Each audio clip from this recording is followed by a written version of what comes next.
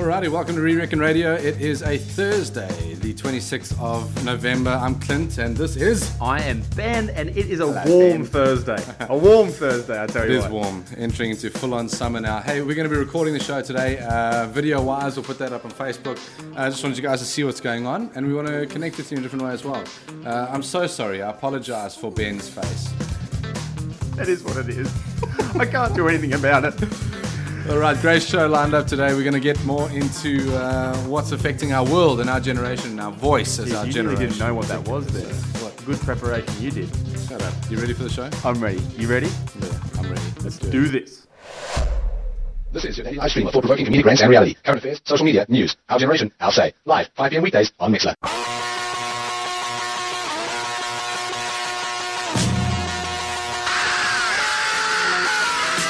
Say you want a revolution, well, you know, we all want to change the world.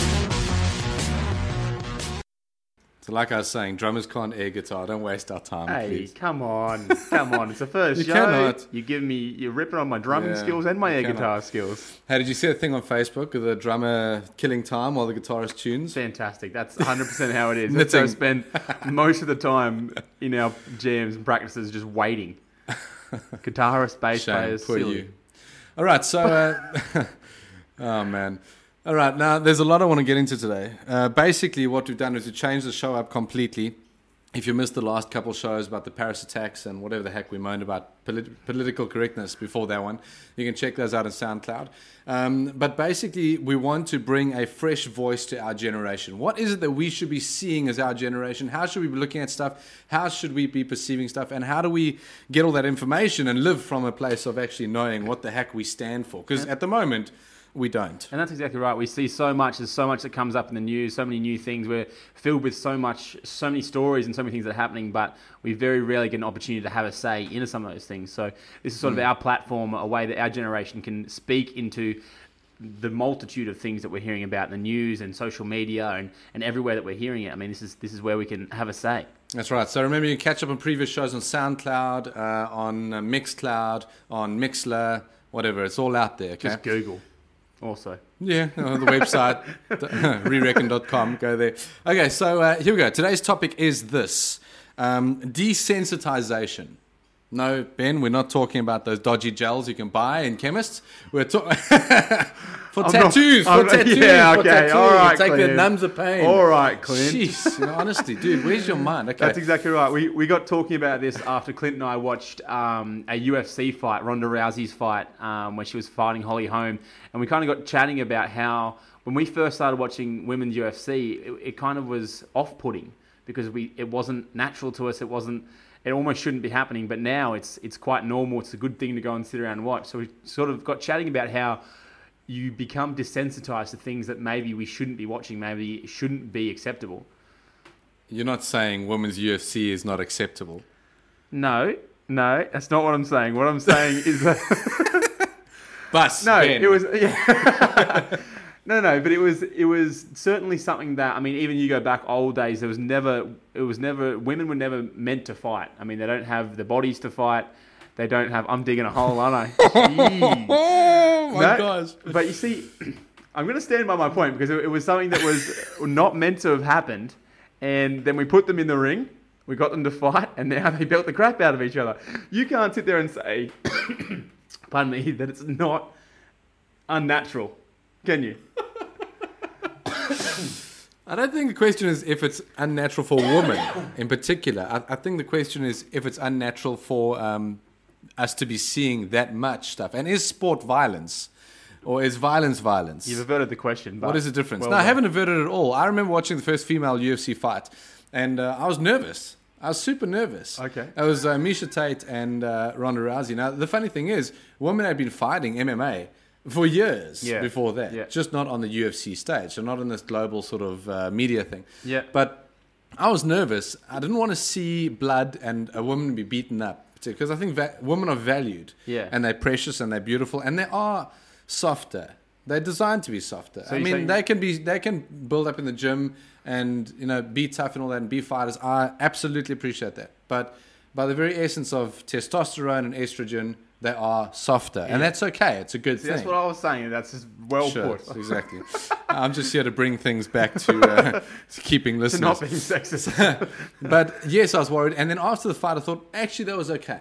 Because there wasn't too much blood or anything. But I think about watching a very bloody fight with men, and I'll also creep out a little bit. Yeah. Okay. So I don't know.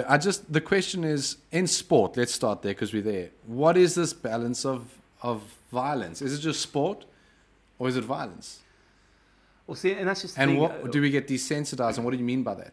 But to be, and we were chatting about this earlier, but to be desensitized in terms of would mean that we once were not okay to see it and now we are okay to see it. But humanity as a whole, for a long time, especially in sport, I mean, you think back to the Colosseum, you think back to I remember those days. Yeah. My dad and I just go get a nice ice cream, shoot down to the Colosseum. But that was the thing. I mean, a few Christians in there, a couple of lions. That.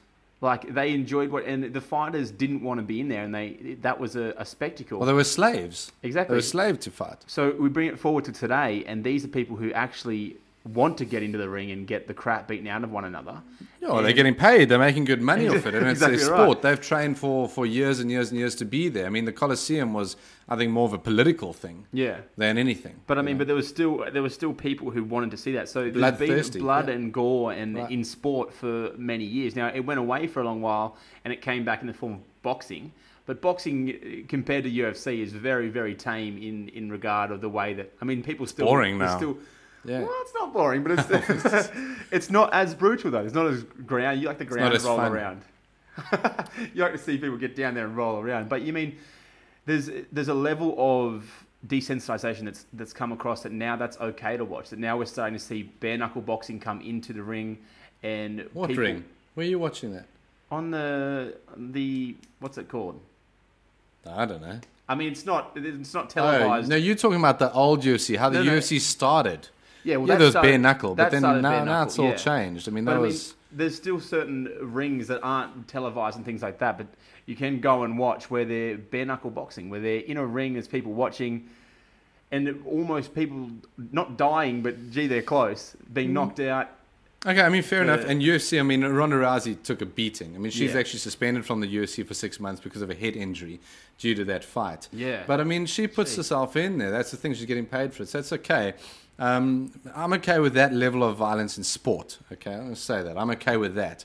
But I think let's talk about the world as a whole at the moment. Let's talk about ISIS, for example, and then we'll go a bit softer again with movies and things like that. Because we haven't spoken about ISIS for a while. You know, it's a major issue in our world nowadays. Yeah. So we've got to talk about it. It's very topical. It's in every news place that we pick up. When we talk about being desensitized, we're talking about seeing one thing in one age, okay, and then we get used to it. Now look at the influx of social media, the amount of stuff we see, the amount of videos we see, even on the news, the stuff that's reported. Think about 9/11, okay? Yeah. Think about that. People jumping out of those buildings. Yeah, I mean, that was brutal to watch. Yeah. Okay, it was, and it was awful to watch. Then you think about beheadings, videos that have come out of beheadings by ISIS. I mean, there was brutal to watch. Newspaper that was when ISIS was first starting to come to the surface, and that young boy was holding a head up that he had cut his head off, and that was front page news. That it was in all the stores. Kids were seeing it. That's right. That's kids seeing other kids holding a human head that they've just watched being cut off. And that's part of ISIS. ISIS training child soldiers and all of their soldiers is desensitizing because these kids are holding guns and firing guns from day one at their training camp, and they're like 5 or 6 years old. And that's exactly right. Where does it stop? Where's the line drawn for our kids in the Western world to see that? Yeah. Or for them to, I mean. So what happens? Are we becoming desensitized to this stuff? Especially over the last couple of years. Think about how much we've seen over the last couple of years. Just, 3 days ago, that pilot that was shot down? Yeah, that was brutal. So where? In Syria? It was in Syria, yeah. Okay, yeah. By apparently Russian-supported Syrian rebels. No, Turkish-supported. I mean, look, honestly, it's a mess. I mean, you can't track who's supporting who. I don't know how the rebels know who's in treaty with who and what's going on. You can't figure it out. A Turkish plane shot down a Russian plane, and then Turkish Syrian-backed rebels shot the pilots out of the air. Yes. And it was all on film. They filmed it. All on video. Yes. So they don't only shoot down the plane and take someone as a prisoner, but they actually shoot them, and it's all on video. So people see this. You see it happening. Yeah. And so now my question is this.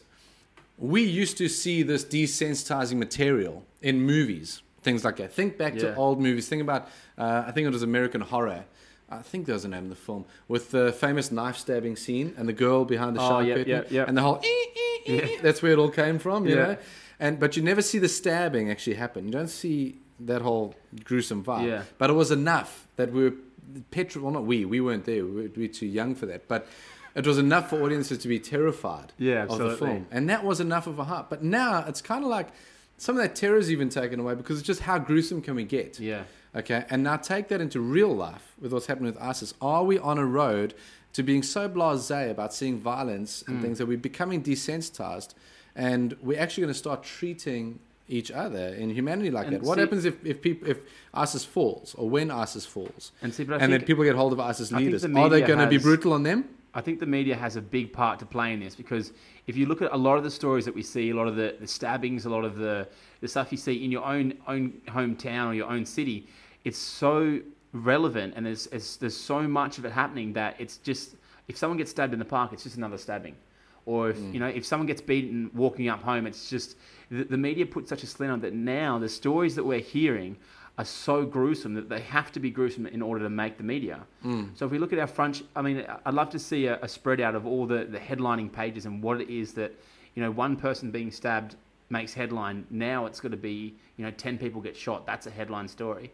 So over time, the stories that we're hearing in the news have been more and more gruesome, more and more, because that's what's selling. Because now a stabbing isn't interesting anymore, because we can watch it on Wednesday night, 7:00 on CSI or something like that. It's so happens all the time that they have to keep increasing it to keep making money. True.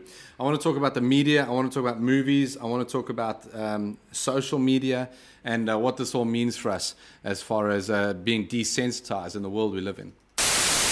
Click, click, click, click, click. Like. We Reckon Radio on Facebook, Instagram, and Twitter. Like. Click, click.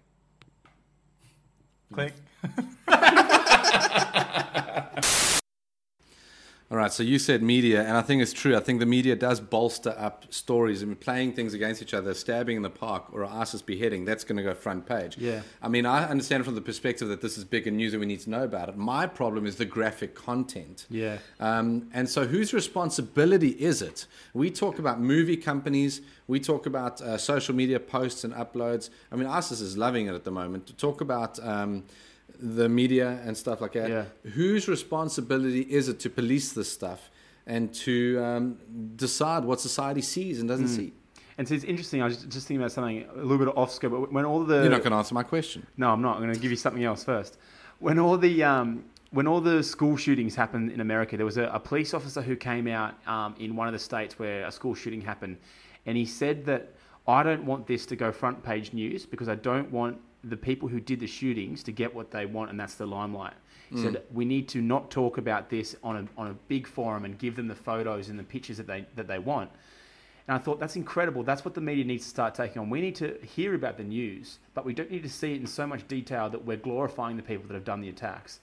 So much of this ISIS stuff, they see a beheading and they think, I've beheaded that guy, so I'm powerful, I'm awesome. And then we put them on the front page of every newspaper and give them exactly what they want, the platform that they want.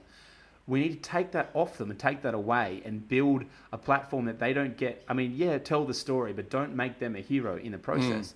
Because our desensitization, we look at that and go, oh, it's another guy who's beheaded somebody. We look at them, not the action, not the act that they've done. We look at the person who's done it, and that's exactly what they want. So I was standing in the gym yesterday and chatting to the instructor there. Instead of He Jimmy. wasn't instructing me. Well, Classic- we had chatty and classic gym day. I was breathing heavily. I was like, cardio was like doubled up. Like, yes, and ISIS. if this cardio doesn't kill me, they might. So I'm standing there chatting to him, and he's telling me about this, the pilot shot out of the air and everything, and how some of the footage was with him being gunned down and everything. And I was saying to him, but I didn't watch that video. Yeah. And even the beheading videos I didn't watch, and a lot of the other videos I won't watch. There's a video that's just come out in the States about a policeman years ago apparently shot a a black teen is a white policeman, shot him 16 times because he wouldn't put his knife down. I mean, that's just, come on. It is absolutely ridiculous. Yeah, absolutely. But the video desensitizes people to the whole situation, and it instills hate and instills like revenge and that sort of thing. But we get desensitized. Now, I said I don't watch those videos. If I see that that's what it's titled, I won't watch it, because I believe that it's my job to not desensitize that way. What is the problem with becoming desensitized? Maybe that's the question. Yeah. What is the problem with that? Why can't we just be desensitized and see all this stuff? Because I think we're not designed to see it. Yeah. What's happening is unnatural. Death is actually very unnatural. And particularly gruesome acts on human bodies and people that have a life and a future. It's unnatural. And so it takes us to a place that we shouldn't be going. And it makes us lose sympathy. It makes us lose empathy for other people. Do you mean, when you said death's unnatural, do you mean premature death? I mean, dying before Oh, the my age? person. I mean, I'm a Christian, so I think all death is unnatural. I don't think it was ever meant to be like that. My theology on the world, and you're welcome to have a different one, but my worldview is that death entered the world at a certain point with the fall of man. And so then if death entered at that point through the fall of man, or sin as you would call it, then, it was an unnatural thing before that. Yeah. And so it is unnatural. When people close their eyes on their final deathbed, it's pretty unnatural. Yeah. And there's a lot of fear surrounded that often in people's lives. See, with this whole topic, one of the questions that I wanted to ask was, what do we do? I mean, we live in a world where desensitization rather is becoming so prominent that we want more. I mean, look at in terms of just iPhones or technology, we always want the next best thing. Your phone isn't broken, but you want the next best thing. It's the same with this sort of stuff. When a gruesome game comes out and that becomes boring, we want the next thing. And the next thing has to be more gruesome to keep us entertained, to keep us moving forward. So I was reading an article from a place called a Kids Safe Foundation, and it's talking about the fact that our children are being brought into this violent world in ways of games, the fact that everyone has a phone in their pockets, they're always up with social media, they're watching these videos, but the thing that is missing is the parents. There's no understanding and a wholesome thought from what they're seeing from the parents. Instead, they're just trying to keep them entertained. So my question is when we're looking at how do we combat this thing, it's understanding and giving information to the people who need it. I mean, if parents are watching their kids be around all this stuff and not explaining what's happening and explaining that it's not natural, it's not normal, then of course we're going to become desensitized, and there's going to be kids hurting other kids, other people. Yeah. It just No, builds and definitely. I mean, as breeds. with a lot of things, I mean, it's the home model that starts things, and families that need to be in control. Unfortunately, we live in a world that isn't. And so you've got to ask, who's the secondary port of call? Is it governments that should regulate what movie houses make, and regulate what media outlets put up? But I mean, there's so much money and corruption and things involved that unfortunately it does. This is why it always falls back to the individual, and when too young, it always falls back to the family unit, because you can't let governance happen from outside. That's exactly right, yeah. Because that's not a reliable voice, because there's too much corruption involved in the whole system. And so it's got to be that. We're going to wrap up. The last thing I want to wrap up with quickly is just this question. Is... when Sheesh, I know, it's going to be brutal. it's heavy, yeah. Big sigh. We could have anything here, folks. Prepare yourselves. I'm not sure where I was going. There's something I was thinking I really want to bring up. Oh, yes. The sex industry. All right? Okay. Think about that. We go back to the 30s or 40s, then short skirts were like, ooh, wow, that's very risque. The posts of girls with, think a little later Marilyn Monroe. Okay. Where almost said Marilyn Manson. Yeah. Marilyn Monroe. Maybe he's done it as well. know where With your the head's skirt at. in the air vent that was blowing the skirt. It's like one of the sexiest pictures of all time. Yeah. Okay.